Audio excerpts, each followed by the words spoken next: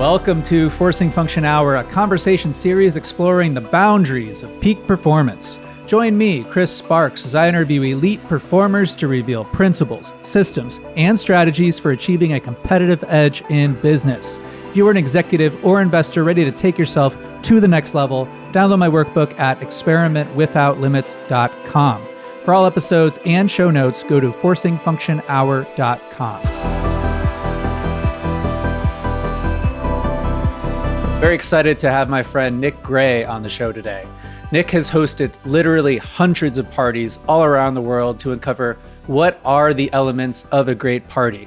When Nick told me about his system for cocktail parties, it seemed too simple, but I've seen it in action and this stuff really works.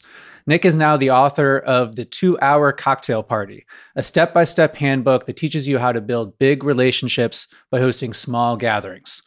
If you want to expand your network, make deeper connections, and create fun and memorable experiences with interesting people, you're going to love this conversation with Nick Gray. Welcome to the party, Nick. Thanks for joining me.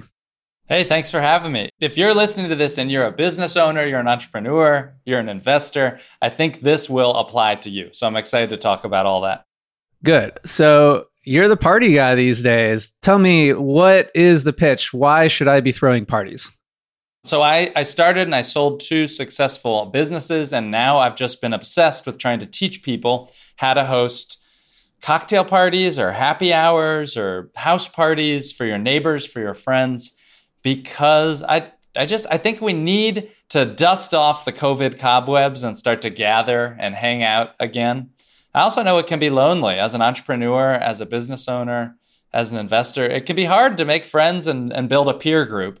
And I was tired of seeing a lot of bad advice about hosting mastermind dinners and things like that. So I've written about it. I've spent the last 5 years building this playbook, and now I'm finally releasing it to a wider audience. So talk to me about some of the benefits that you've seen in these 5 years. Why did you focus on throwing cocktail parties as a way to build friendships? So I hosted a lot of dinner parties. I think people tell new business owners, entrepreneurs, you got to start a mastermind group and you got to host a dinner party to get high net worth individuals together. And I did a lot of that, but I ultimately found that a cocktail party could get me about 80% of the benefits with roughly 20% of the work.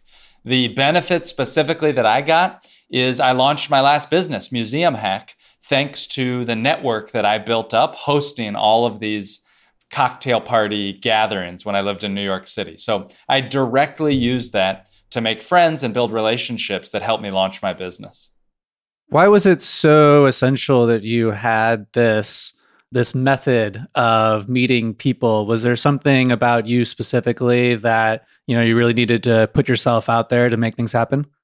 When I first moved to New York City, I didn't know a lot of people. I wasn't especially outgoing. I definitely wouldn't have considered myself an extrovert. I remember the first time I went up to at a bar and I talked to somebody that I didn't know and I got them to engage with me. It sounds stupid now, but I still remember that. It was crazy. Like I came home, I was like, oh my God, I could talk to a stranger. And just learning those things is something that I very viscerally went through myself. So this has obviously been a growth area for you, something that you've been working on for a long time, that as you see the results, continue to iterate on the formula, continue to invest in these relationships. What do you think you do so well about it? What do you think makes you so successful in this aspect of being a great host? I think that a successful event is a well-run event that somebody wants to come back to. And when you invite people genuinely that you're trying to build your network to a well-run event, then 1, they're going to want to come back. And so you're going to build that relationship. And 2, they're going to want to tell their friends about it. That's one of the biggest benefits that I see, that I hear from people who start to host. They say, oh my God, I get introduced to the coolest people now because it's like a snowball. It just rolls. And people are like, you have to go to this event that Chris hosts. He hosts these awesome cocktail parties. And it just starts to snowball. I'm not sure if I answered your question, but I tried. I'm just so excited to talk about this. So what I'm hearing is that there's a compounding event where you host things and thus you get invited to other things. And so you get introduced to more people. And thus, like the more people that you connect, the more people you have the opportunity to connect with. So having this small addition in your life really puts you in the flow. I think it's like maximizing your surface areas of serendipity. All of a sudden, you become the person who knows people, who knows what to do. And thus, that becomes a bit of a self-fulfilling prophecy that because people see you that way, you become that type of person who knows who to connect with, who knows what's going on around town. Is that your experience? Absolutely. You said the word. I'm not good with words. You said it's a compounding effect, and that's exactly what it is. It is. It compounds. The focus of my book, this handbook, this step-by-step guide I wrote, is just to help people host their first one to see how easy it can be. And really, though, the secret is the most benefits come when you can do this every 4 to 6 weeks. But when I first started writing this, the plan was to walk people through hosting 3 so that they could absolutely see. But I was advised by people much smarter than me that for mass appeal, just focus on each one simple thing at a time. So I'm sure anyone listening can think of getting an invitation and be like, oh man, like I don't want to go to that. Or the classic networking event where you're like, wow, that was a waste of time. That was really uncomfortable. Before we get into like, what is the method to get this right? Maybe what are some of the things that you've been to a lot of events that events get wrong? What makes a not so great party? Oh my God. Most networking events are terrible. They feel transactional. There's not interesting people there. You don't know who's there. Here's my biggest problem. Has this ever happened? At a networking event, you only meet the people that you randomly happen to bump into. Like, okay, I'm here at this event. Like, now what? I went to this conference. It was $8,000 to attend this conference. And they didn't have any facilitated way to like know who was there. The host was trying to be the cool host to just let people do it naturally. And I was looking for a very specific thing when I attended, and I was very frustrated, even at that ultra high level event. And so that's my problem with from the highest to the lowest forms of networking, that they just host these events. You throw everybody into a crowded bar or a loud environment, and then you're left to it, to bounce around the room and hope that you get situated next to somebody and you strike up a conversation. I think that's one of my largest problems. It's something that I believe that I've seen is that you can create the conditions for success. In architectural terms, they talk about having a space that feels alive, that when you're in the space, it's conducive to doing what you're there to do. And you can think about, hey, if you wanted to create conditions where people weren't going to have interesting conversations, not going to connect with interesting people, it'd be very easy to think about what those conditions could be. The music is so loud, you can't hear everyone. Like you said, you just sort of just throw everyone into a room together, and whoever they happen to bump into at the bar is who they end up talking to. You don't know who you're talking to, so the conversations remain very shallow because you don't have a sense for who the other person is. And so this is how a lot of people get scared off of doing these events for good reason, because they find that on average, these events are not a good investment of time and energy. But it doesn't mean they need to be written off, that there are ways to solve these real problems, to create these conditions for authentic connection. So thinking about some of these things that you experienced that made you frustrated about attending these events and wanting to think about if there was a better way to do it, when you attend or host an event that you think goes really well, what do you think are those critical elements that are present? Okay, what are the critical elements when it goes really well? First, I just want to acknowledge, I love what you said about creating the architectural space that feels alive. I love that. That's so powerful. And it makes me think, I hosted so many of my events starting out in New York City, where I had this tiny studio apartment. And I think it actually made the events better because everybody was crowded into one area and it gave that sense of energy. Versus I've been to parties, maybe you have, at a big house and there's 15 people and it just feels empty. There's like too much space. So I actually advise some people that, I think I read about this in the book, The Art of Gathering, fantastic book. But they actually said in a big house, you need to set up a room divider to actually limit the space. And then I really liked what you said, that just because networking events suck, let's not delete them. Let's not completely throw them out and say, well, I'm not going to do that. Let's try to reimagine them. So that's what I'm trying to do. Your question was about like, what are some of the well-run things? What makes a good event? Is that it? Mm-hmm. Well, one very silly thing that your listeners may hate, but I feel so strongly I will die on this hill, is the importance of name tags. And I think that name tags, I can go into it if you want or not, but I just think that you've got to have name tags. Even at an event that just has your friends and neighbors, you have to have name tags. How do you feel about pro or con on name tags, Chris? It makes me uncomfortable. I think I'm appreciative when I'm at an event where I don't know people, and it's an easy way to kind of get over the fear of I'm not going to remember someone's name, or obviously it makes it a lot easier to follow up afterwards. But I'm just imagining having some friends over my house and they think I'm weird because I'm making them put a name tag on, or some of them don't take it seriously and it becomes a way to sort of show off like, oh, I'm going to put, a fake name on mine and haha, I'm too cool for this. So I think that's some of the fears that come up for me when I'm thinking about hosting something casual at my place is like, am I putting too much on this thing? I'm so glad you said that you're worried that your friends will think it's weird, and that some people will use fake names or something and have like half participation, which is it's sort of even worse, right? To have half participation. So I'll just tell you real quick ways around that. But first I want to validate that your thoughts, those are normal feelings. And that is the same feeling that everybody else has. And I've worked with and I've coached over 55 people on how to host their first party using my method. And without a doubt, the name tags end up going well. I'll tell you what to do with that.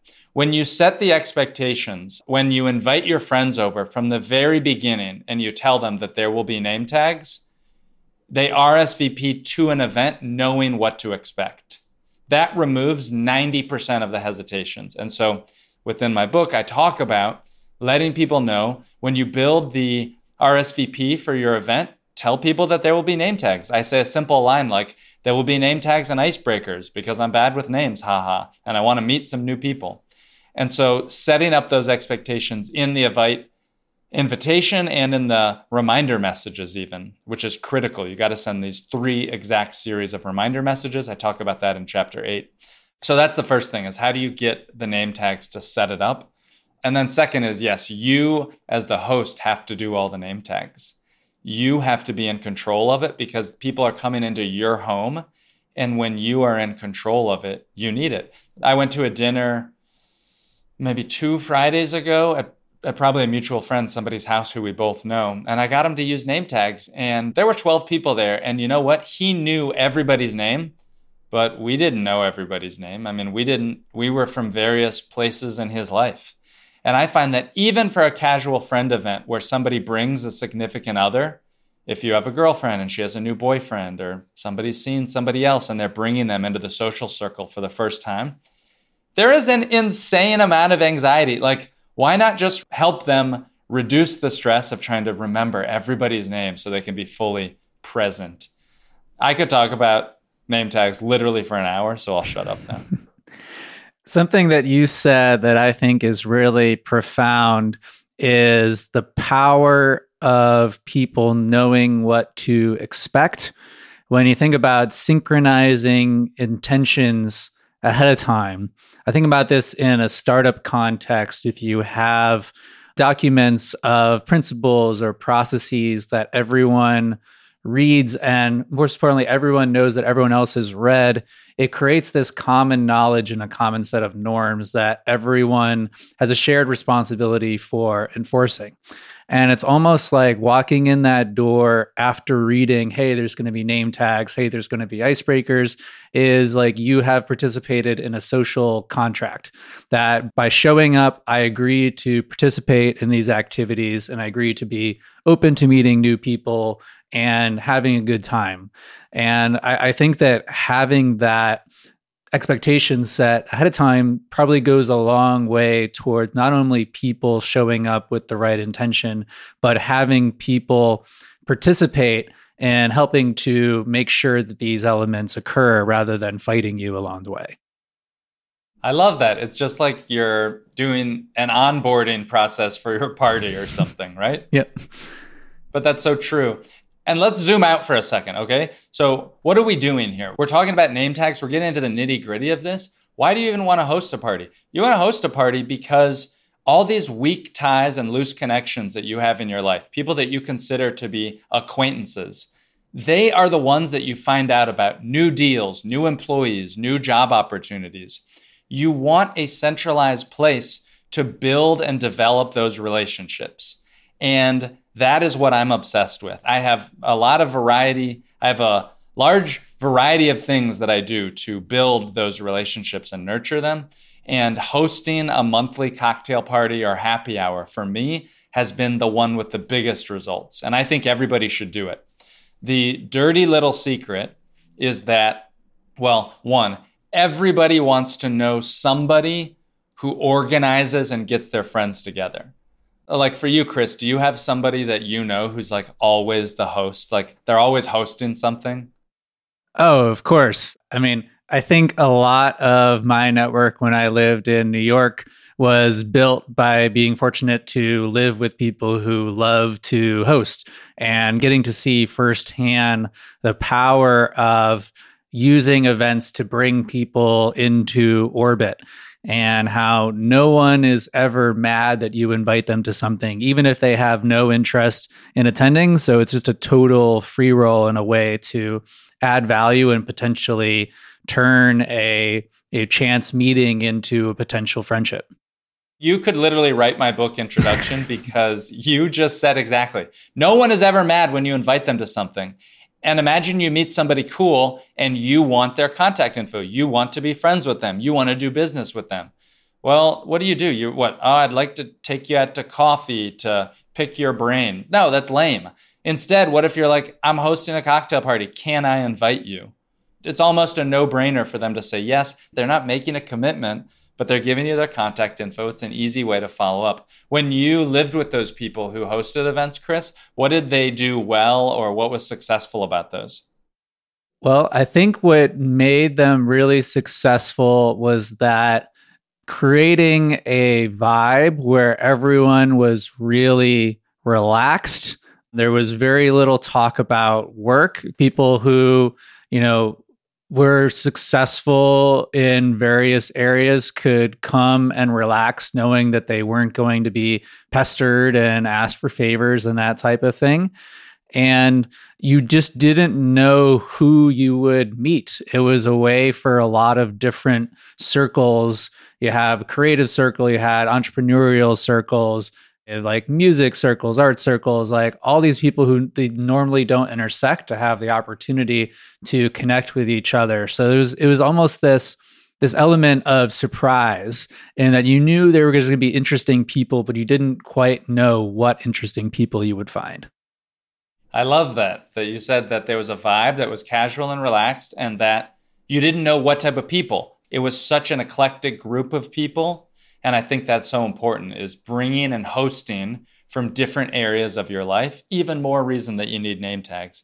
But in bringing people from your gym, from your office, maybe that you went to college from, that's what type of party, that's what type of happy hour I'm suggesting for people to host, is bringing those various people from random parts of your life together. And why do they want to come? Because they're going to meet interesting people, because they're going to meet cool new people, and you're going to create the space in order to do that. All right, sorry. So I feel like I hijacked the podcast. No, I think this context is really important to set, is what are the tangible and the intangible benefits of doing it? Because you have to be committed and you have to believe that what you're doing is important and that will pay off over time.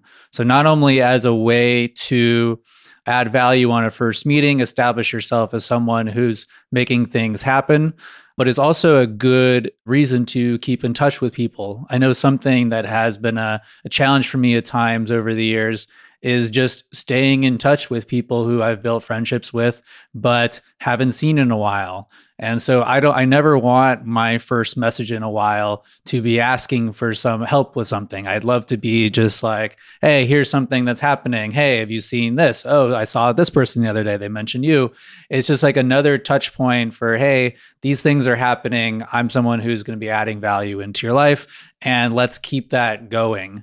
So I've sometimes had experiences where I'll invite someone 3, 4, 5 times and they can't make it for whatever reason. A lot of times these are busy people and these excuses are genuine, but eventually they get curious and they show up, or they're just like, hey, appreciate you continuing to invite me. I wish I could make it, but hey, here's this other thing that's going on. Maybe you would like this.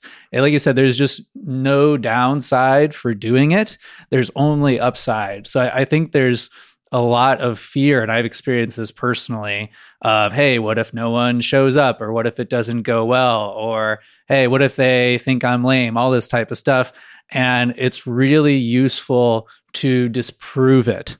And every time I've done something like this afterwards, even if I'm super stressed ahead of time and I'm like, oh no, what's going to happen? The second the first few people walk into the door and start talking to each other, is like, oh, this is great. I'm so glad I did this. And that's like the good feeling to tap into, is like being a little comfortable being uncomfortable, but that the rewards are so worth it.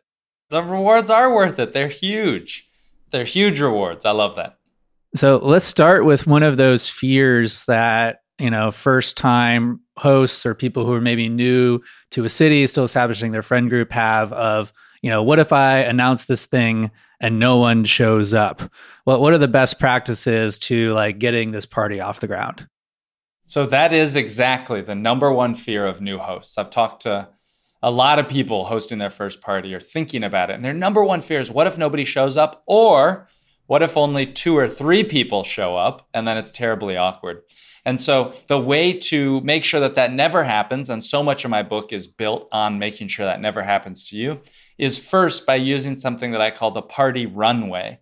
And the runway means that you're going to give yourself at least 3 weeks of planning and inviting before you host your party. A lot of people are like, okay, it's Tuesday today. I want to host a party this Friday. And they start to hustle and try to put it together, and then nobody shows up. That's why, because you haven't given time. Now, there's other things that we'll do, like getting people to have multiple buy-ins, so they actually sign up and confirm their attendance on a very simple, easy RSVP page. You're only going to send 1-to-1 invitations to your party. What that means is you're not going to mass email all your friends on a BCC. You're not going to blast it as a status update on social media or send it to a text thread with your friends that you happen to be in. Hey guys, come on over this Friday. No, each person you're going to hand pick, hand invite, which I can tell you exactly the message templates that you can use to send to all of them. But it'll seem like, and it will be, that you've hand selected each person to attend. So by doing a couple of those things, giving yourself the long runway, 3 full weeks to attend, by inviting each person individually, and then sending 3 series of reminder messages leading up to the event, it will guarantee that people show up, and that I have for my events over a 95% attendance rate, and people that have read my book report over an 85% attendance rate, which is pretty good. That's good. I'm pretty proud of that. Well, why do you think it works so much better to invite people individually rather than doing like a mass email or doing a Facebook event or something like that? What is that psychological phenomenon where if you see somebody being robbed and like everybody's watching in the crowd? Bystander effect. It's the bystander effect, maybe, right? That when you mass blast it out, you're like, okay, are we going to this? Did they invite? Okay, I guess maybe I'll go to it. Like I'll think I'll have it on, maybe I'll be aware of it, but I'm not going to commit. And these days there's just a lot of things competing with our attention. People are flaky. And the reality of it is when you just send it out and you don't really show that you're taking a lot of effort, that you're not serious about the event, then your friends aren't going to treat it seriously either. Talk to me about these reminders. Why are these so critical for making sure that people remain committed and come with the right expectations?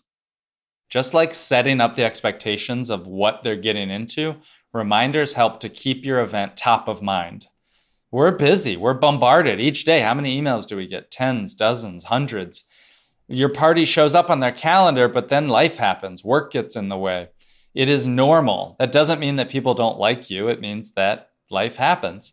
And so by sending these 3 reminder messages, which I suggest has a cadence of about 1 week before your party, 3 or 4 days before your party, and then the morning of your party, they help let people know that you are serious about this. This is going to be a great event. And I can tell you, in all my years of hosting hundreds of events, I've never once heard from somebody that said, "Oh, you sent too many reminder messages. That was really annoying." But I tell you what, I can think of a lot where I never gotten a single reminder message about a party. And then, oh my God, that's tonight? Like, that happens. A lot of people never send reminder, or they just send like the automated reminder messages, which I guess is better than nothing. So I'm remembering when we've thrown events, and it's interesting what you say about the value in recurring. When we first started doing it, maybe we'd have 5 to 10 people show up. And as the word got around, as we got people who had a good time start to bring other people who we were interested in meeting, soon we had to start capping it because we were getting to 50, 60, 70. Sometimes we hit 200 if we tried to do something on like a 4th of July or New Year's Eve, and it got a little bit out of hand, a little bit more into those weak ties.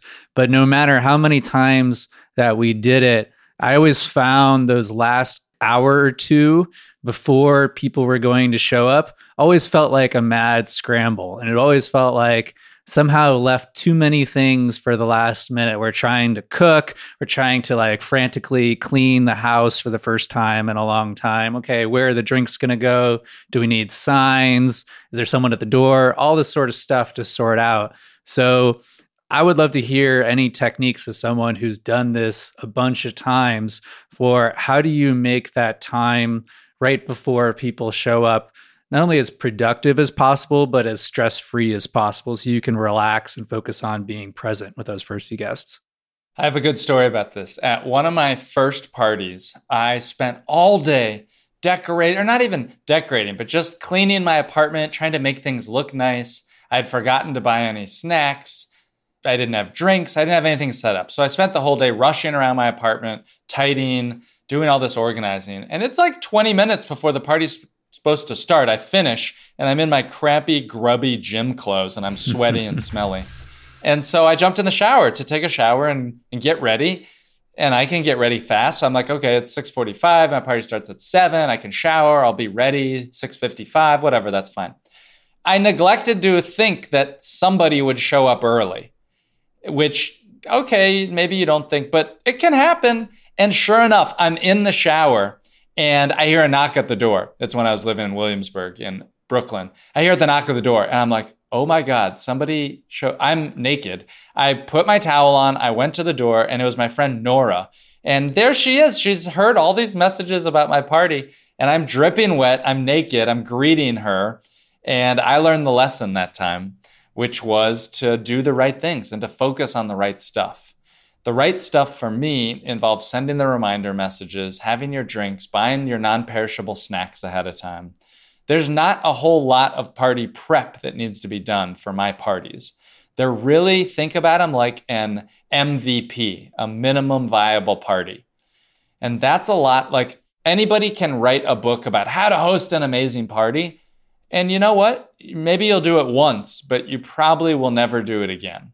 I could write a Martha Stewart level book about the food you can cook and the decorations, but that's not really going to change your life. You'll do it once and you'll never do it again. My parties are very lightweight and they involve minimal preparation, primarily with non-perishable foods like snacks, like chips and salty snacks and nuts and the most basic drinks you can buy for less than $100. And I find that by giving yourself the limits and the restrictions on what you're allowed to do, it really helps to make that last 1 hour scramble less intense. There's a thing that I have in the book in chapter 13 that's like a list of preparation. Do exactly this the day before your party.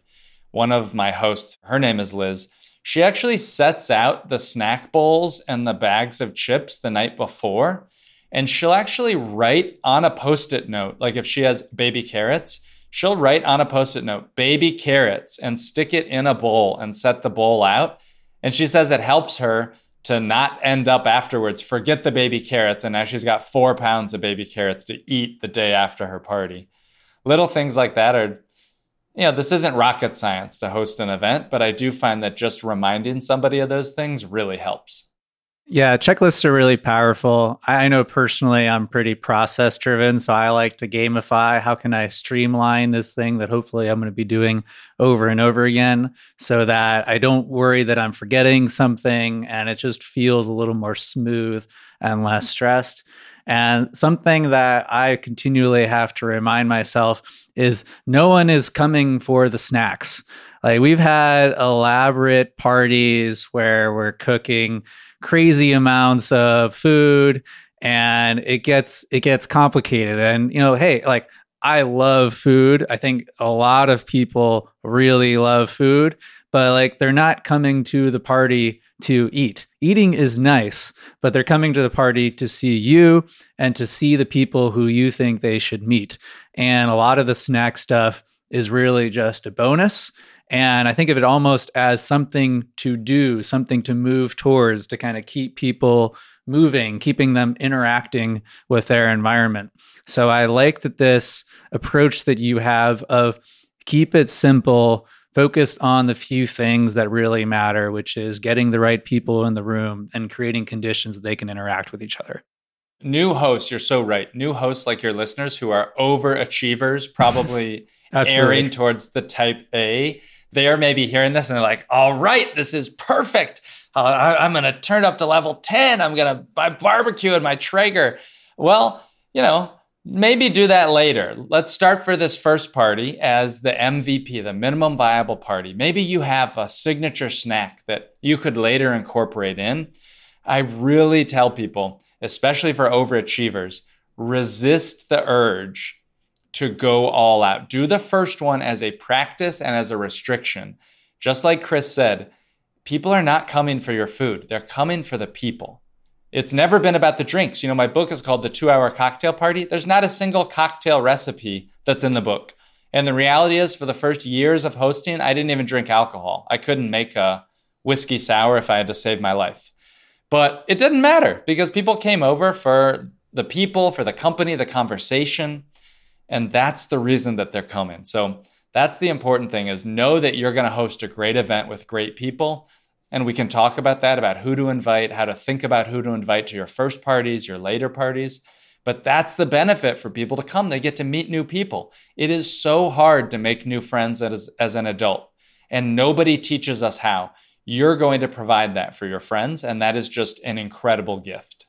I think that's a great place to go next. Yeah. How do I know who to invite? Generally, and here's another thing for your overachiever, for you and your listeners, for this first party, do not invite your VIPs. If you're thinking about a client that you want, a boss, a company you want to work at, a business partner, a romantic interest, do not invite those people to your first party. Why? You'll be nervous. You won't have the confidence to host icebreakers. You won't do name tags. You'll think, what if they think I'm weird? Your first party should be a low stakes affair. It should be your neighbors, people you went to with college, your roommates, friends, coworkers, the people that you know and you can trust to hang out and make small talk. After your first party, when you've practiced the methods, when you see the fundamentals of how this easy party system can work, then you can start inviting other people. And I recommend that you think about anyone interesting that you happen to meet who you might want to have a longer conversation with. That could include the barista at your local coffee shop. It could include somebody at the gym who would be kind of weird to go out with, but you say, hey, I'm hosting a cocktail party. It could be anyone that you want to meet and see again. And so that's the metric or the rubric that I think of. And then I have a whole list of ways for, hey, how can you grow your guest list? How can you log onto your LinkedIn, for example, and search for all the people who live in the same city? How can you log on to some other social networks and think about who else? Oh, wow, I totally forgot about that person. I haven't thought about them in 2 years. What a great way to reconnect. Just send them an invite. Just like Chris said, you're giving them a gift. When you invite somebody to come to your party, know that you're giving a gift, and everybody appreciates an invite. Even ultra famous people I've found are thankful and are happy to be invited to something. It's validation of their worth, that you think there's someone who's worth having, is worth being in the room. A good rule of thumb that I like personally is my doorbell rings and I press the button on the intercom and it's this person's voice. Like, how excited am I to go down and let them up and like have a short conversation with them? Am I excited to like, hey, they're here? Is like, I invited this person. Like, that's always like kind of a good filter for me, is like, I want to be excited by everyone who comes to the door, because people can pick up on that excitement. It's like, it's a lot easier to be genuine rather than to fake it. I want to talk about introductions. So something that strikes me when I go to events and seeing a host who's really killing it is that they do a great job of introducing people. So by definition, we're the host. Everyone there, we at least know, or if someone has brought a +1, we at least know the person who's brought them. But another guest, they're not a part of all the same circles. There's going to be some or a majority of the people there who they don't know. And what we're trying to avoid, remember this failure mode of, hey, we bump into them at the bar or at the snack table. And it's like, so like, what do you do?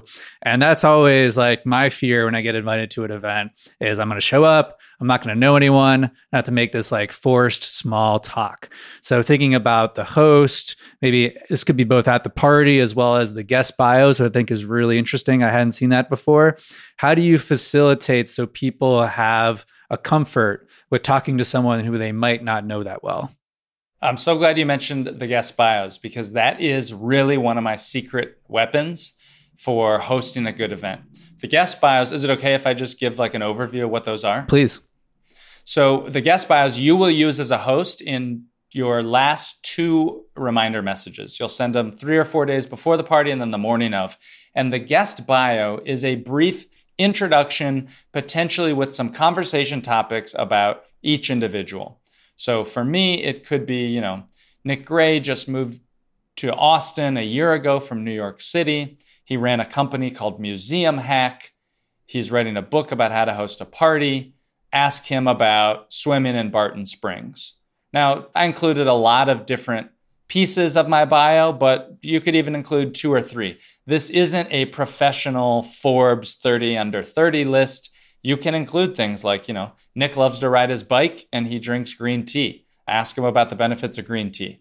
What you're giving are a couple of touch points. 1, for people to strike up new conversations. 2, you're creating excitement about your guests to bump up the attendance rate. And 3, you're giving a little bit of expectation on who's going to be there for introverts and shy people. And a lot of my party planning is trying to make it a little bit of an inclusive space for those introverted people. Or just frankly, coming out of COVID, people are, I've found, a lot more hesitant to go to live events. They don't know, they don't have the momentum that we used to have with going to lots of stuff.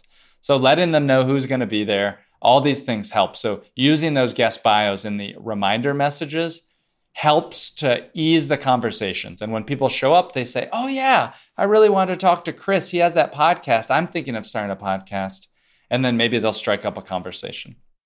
What comes to mind to me as well is I'm also thinking about how to be a great guest and someone who puts people at ease and facilitates having interesting conversations. And something that used to be a growth area for me, let's say, something that I had a hard time doing was talking about myself.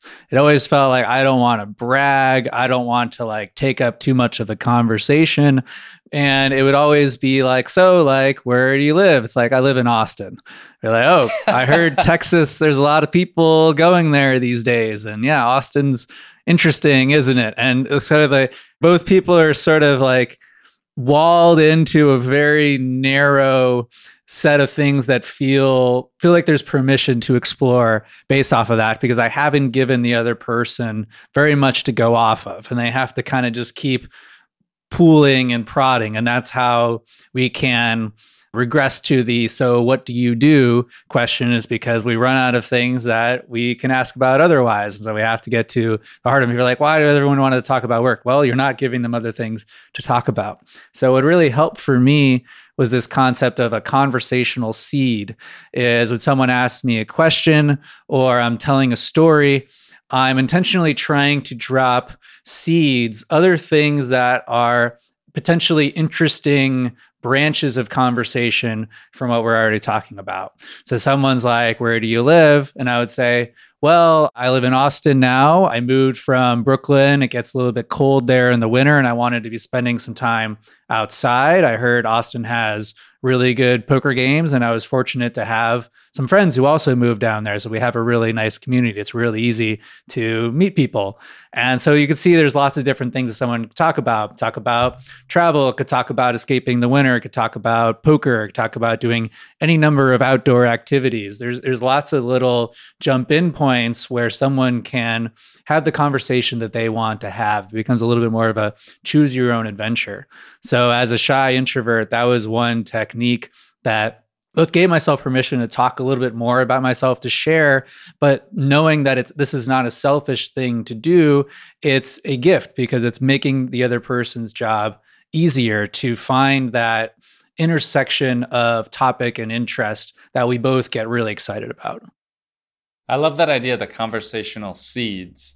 And I think you just nailed it at the end. You said you're giving them grasping points or launching points to not make it a dead-end conversation, to not just question, answer. I remember with my ex-girlfriend, people would ask us how we met, and we met on a dating app, and they would ask often, all the time, how did you meet? And we'd say a dating app. What do you think was every single time was their next question?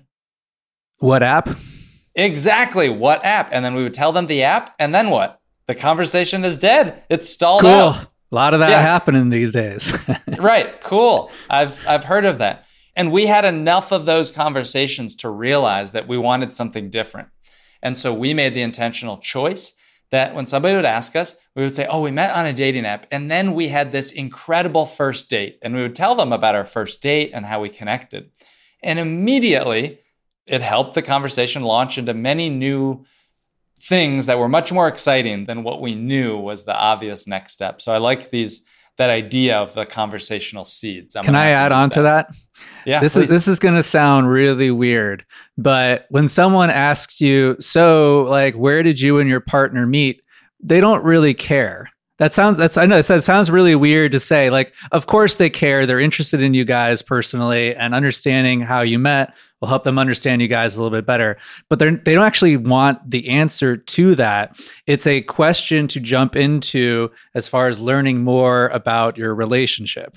And so just like a politician, you can answer the question that you wanted to be asked.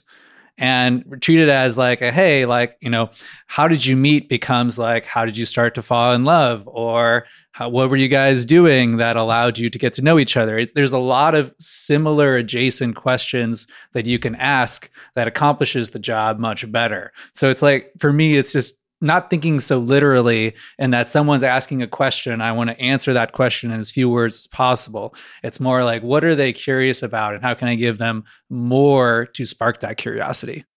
I love that, about answering the question you want to be asked. That's smart. I like that. So I think this is a good lead into, I think the other thing that you might be a little bit controversial about in a good way. We talked about name tags a little bit. I want to talk about icebreakers. So icebreakers is one of those things, again, you're like, oh, icebreakers, don't really want to do that. But afterwards, you're always very happy you did, because it's a really fast and low stakes way to learn a little bit about a lot of people very quickly. So I would love to hear about, why icebreakers and, what makes a great icebreaker. I love icebreakers, and it's the second pillar in my cocktail party formula, which, I've been working. Can I sample it? It's the Nick party method.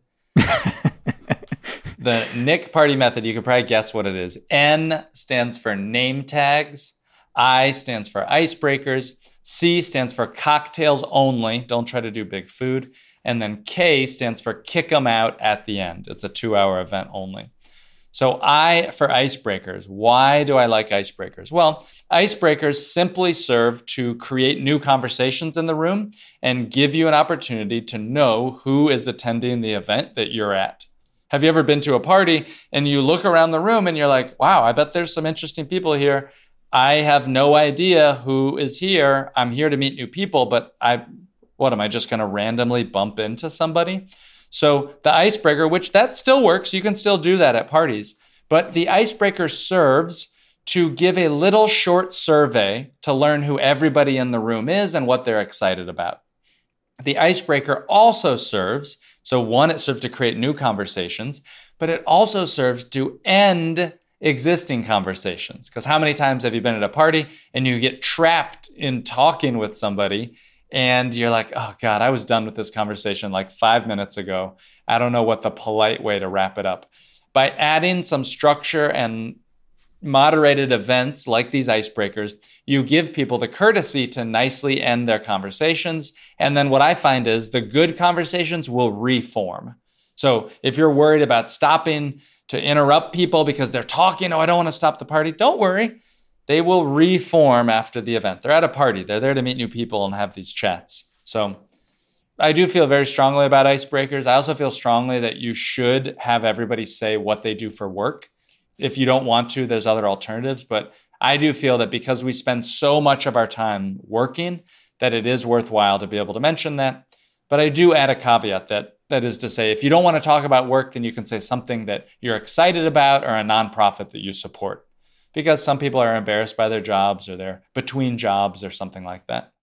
Yeah, it strikes me the concept of time dilation, where if you went to a party and just talked to someone for the entire 2 hours, it might not feel like all that much has taken place. But if you can create these mini experiences that get people moving, create some unexpected serendipity and learnings and invitations, then it feels like the amount that has occurred in the same temporal space is much more. And I really like what you said around it's a opportunity to end conversations. Is like naturally there'll be an energetic ebb and flow where a conversation has sort of reached a natural ending point, and without a sort of transition, the end can feel a little bit weird of, oh, okay, I'm going to go over there. No, I'm going to just like meet some other people. And this is like, well, we would love to keep talking literally forever, but there's other thing happening that we have to go do. So we're going to go do that instead. And if the conversation is meant to continue, it will happily continue. An exercise I was assigned when, I'm a little embarrassed to admit this, I wanted some practice in going up and talking to people at events and parties, was to just be fed some random nonsense line that you would have to go in and strike up conversation based around that.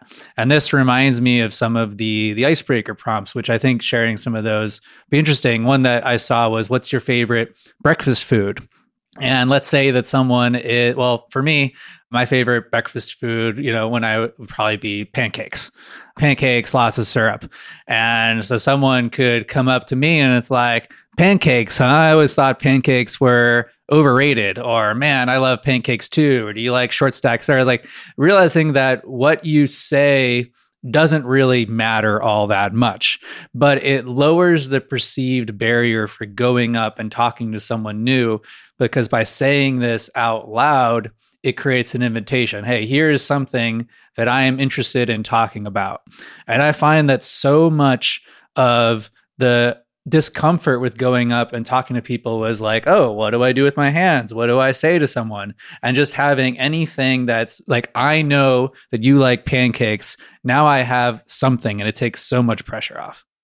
As you're talking about this, I wonder how much is communicated through body language and vocal tonality that when you do an icebreaker, maybe the words don't matter as much, but it is what people are communicating Absolutely. Through their, how shy they are, how loud they are, how confident they are, how they're standing.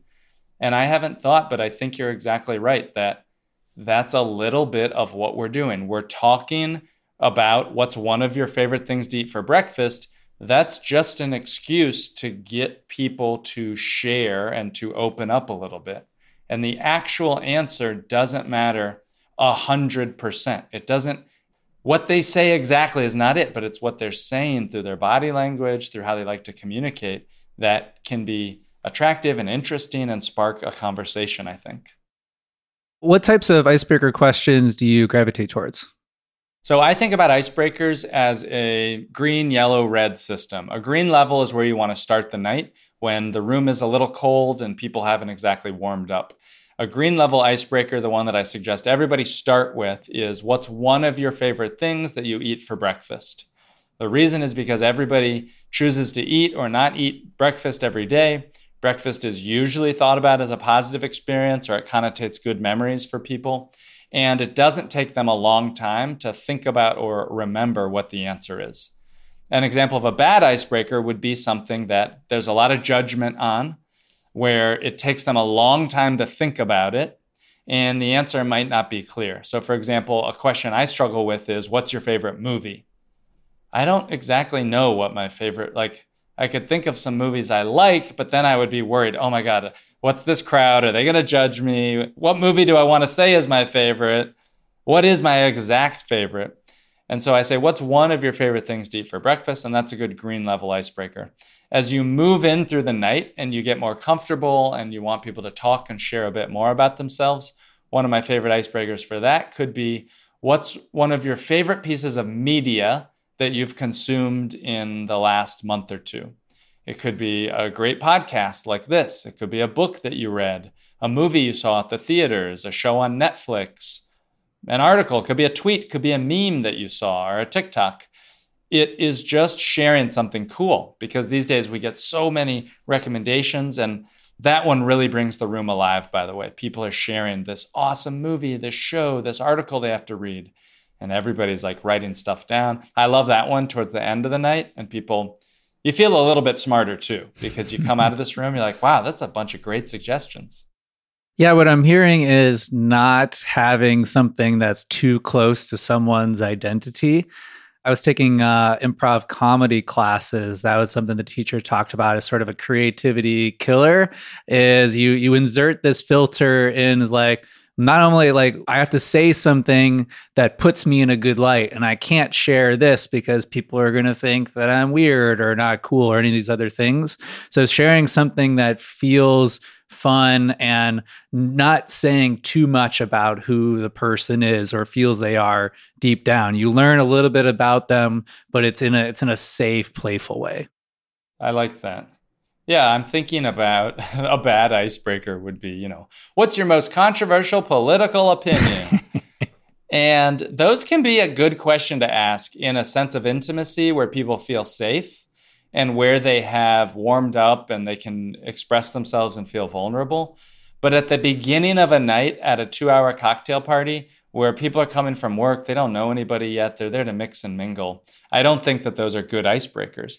And so I really think about slowly ramping up the icebreakers. Another one that I like is, and this is probably obvious to people that are on the internet because you see it done for engagement bait, but what's one of your favorite purchases from the last year?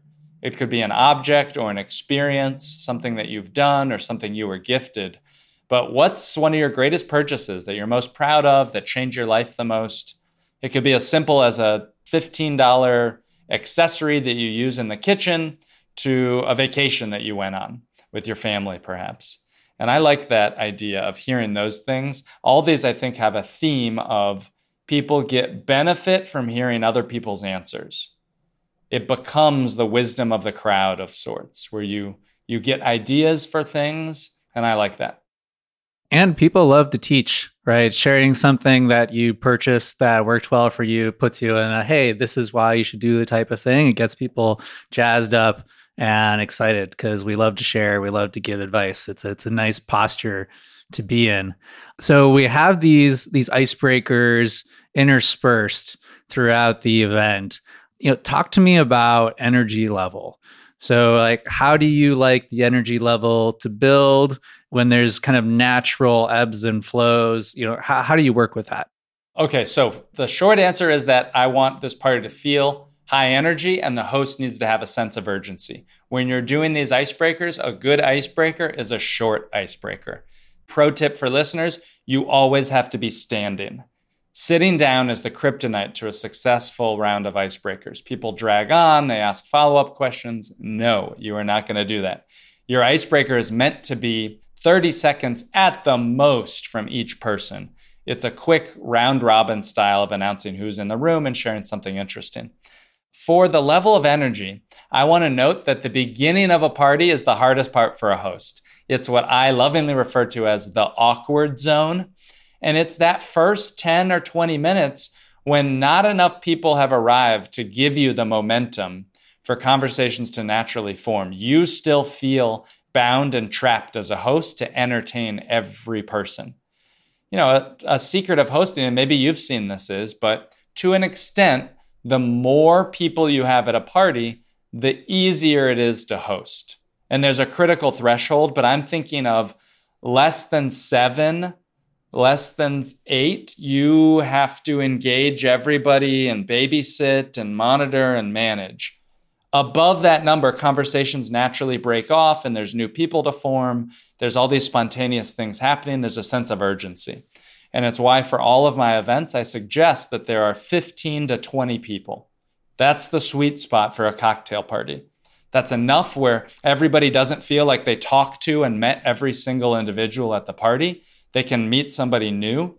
And it's enough that it adds that buzz and that vibe inside of a room to feel a sense of energy. So talking about the levels of energy, I know and acknowledge the awkward zone at the beginning. I have ways that people can move through that with ease, but I also want it to feel high energy. And one important part of that is you have to end your party before you think, have you ever popped a balloon? It's the difference between letting the air out of a balloon slowly or popping a balloon. You want to end your party to leave people wanting more. You don't want to be like the last one. Well, I guess we should start to wind down eventually. When you end your party with a sense of authority and on time, people will respect you more. You'll finish at the top and people will want to come back. They'll be like, wow, that was awesome. So a lot of thoughts about the energy level. That's neat that you asked about that, actually. Nobody's asked me about the energy at a party. Yeah, because you can feel it almost like music where there's natural ebbs and flows. And, it brings up hey, leave the crowd wanting more. And, psychology, they call it the peak end rule. When you're thinking about an event in hindsight, you remember the highest energy moment of the event, and then you remember how it ended. And so I think that's a good way to transition to, we've got the Nick method. We're wearing our name tags. We've done our icebreakers. We're drinking our cocktails. And now it's time to kick everyone out. How do we gracefully do this? So similar to setting the expectations, I think a very easy thing is in many event platforms today, when you collect the RSVPs, you can both set a start time and an end time. And so the very nature of hosting a 2-hour cocktail party encourages people to show up on time and knows that this isn't the opportunity for a crazy blowout. One thing I didn't mention is you have to host your event following my formula on what I call a non-red level day. So that's not a Friday, Saturday. It's not a holiday weekend, because those days are competitive. People have a lot going on socially, and you want folks to show up to your party. So you'll do that by hosting on a green day, a Monday, Tuesday, or Wednesday night. And when you get and host your party on a Monday, Tuesday, Wednesday night, that's a school night, that's a work night for most people, and you tell them that it's only 2 hours, they know this isn't a debaucherous, this isn't a big opportunity for a blowout. So you set the expectations from the beginning. Hey, this party goes from 7 to 9 p.m. You then list that as your reminder messages, that the time that it's going to finish. At the party itself, I like to make an announcement for last call. 15 minutes before the scheduled end, I turn down the music. I say, hey, everybody, thank you so much for coming tonight. We've met so many great people. The party's scheduled to end in 15 minutes, so this is just a little reminder to grab a refill, a drink, or say hi to somebody new as we get ready to wrap up. And then, I turn the music back up and I let people find a drink. And then I'll make an announcement at 9 o'clock on the party. Hey, everybody, thank you so much for coming. We had a great turnout. I met a lot of really cool people. It's a school night. I know you need your beauty sleep. So I just want to say thank you very much for coming. And round of applause. I'd love to have you guys back next time. And they do, a nice little round of applause or something. At my events, I actually do a little cheer, but that's not for everybody to like pretend that they're in a middle school summer camp. And then I took this tip from this guy, Reagan, who read my book. And he said, well, I turn all the lights on and then I just start to clean up. I start to rearrange things from the kitchen, the snacks table. Maybe I give some snacks away that didn't get eaten. And people start to notice, right? That like, okay, the party's winding down. They start to say their goodbyes. So that can be one of the most intimidating things for a new host. How do I kick people out at the end of the night? How do I deal with people that want to talk to me, that say, oh, Nick, I haven't had a chance to talk to you at all night. This is your party. Let's talk now. Let's catch up. Those things can be really hard for a new host. I like again, coming back to expectations, it doesn't come as a surprise to everyone. They come in, hey, it's from 7 to 9 in this example. So when it comes to 9, it's like, oh no, let's keep it going. It's like, well, that's the start and the end time. And at 8:45, it's like, hey, you might have missed it because you're having so much fun, but it's almost 9 and we're going to follow the schedule. A challenge that we had throwing parties is we did not have an end time. So it would put down, starts at 2 and people would show up at 4 p.m. because, who knows how long it's going. Sometimes it's going on for a long time. And if it went really late, people felt like, yes, like we went so long. That was an amazing party. And sometimes it didn't go so late. And you're like, oh, we only went till 6 today. It wasn't the blowout that we expected. And this creates a like, hey, there are no like better parties than others. Like this is going as planned. And especially when you're thinking about getting people to show up, having those expectations, knowing it's not going to be a late night, something that they regret later, I think is really important, especially during the week. Hey, like I know personally, I don't have a lot of interesting things going on Monday, Tuesday, Wednesday, a lot more likely to show up on those days. And yeah, I personally deploy the starting to clean up and see who gets the hint as I turn off the music. And something I'm always looking for as a host is like, who's taking the hint and who's not taking the hint? Who might start to help me clean up a little bit or help to start usher people to the door, and who are the people who are like making themselves very much comfortable and kind of like are there things that we can do as a guest? I know you've hosted so many parties, you've had a lot of guests. Are there things that you look for in like, yes, this is someone who I definitely want at the top of my invite list? Oh my God, absolutely. And I encourage hosts to keep that short list at the end. But I hear you making a Chris's naughty and nice list at the end of the night. Who is taking the hint to get out of here? Yeah, there's things that, of course, you can do as a host to help out at any party that you go to. I haven't firmed up my official opinion on this, but at arriving on time or slightly after the start time, a pro tip for listeners who are wanting to build big relationships and you get invited to somebody's party, I think that it's controversial, but showing up almost exactly on time gives you two things. One, it gives you more quality time with the host. The reality is that when you show up to a VIP event, if you show up anywhere after 30 minutes, the host is going to be mobbed. The entire night, the host has 1,000 people to meet. When you show up on time, you actually get to visit and talk with the host, and you get to give yourself the opportunity to help out. And in my book, I talk about the concept of delegating duties. Because what does a first arrival say? They always say, how can I help? Let me know how I can help. And by having a ready set of tasks that you can ask people to help with, it reduces your burden as the host. It involves people to make them feel like they're on your team. And it just makes your party run. People get to meet more people. So I have a list of tasks that you can delegate when you host a party. And as people come up and show to my parties, I look at who's helping out, who is additive to the room, who doesn't require a lot of babysitting, who's introducing themselves to new friends. I love people like that. A couple of things there that I really want to highlight. And I almost forgot to mention, we had an episode with Brian Talebi. So if you're enjoying this conversation, that is a great follow-up one to check out, where Brian goes through his system for showing up to networking events where he doesn't know anyone and meeting everyone in the room and making great connections. So it's an interesting parallel to this one of being a good guest by acting as the host.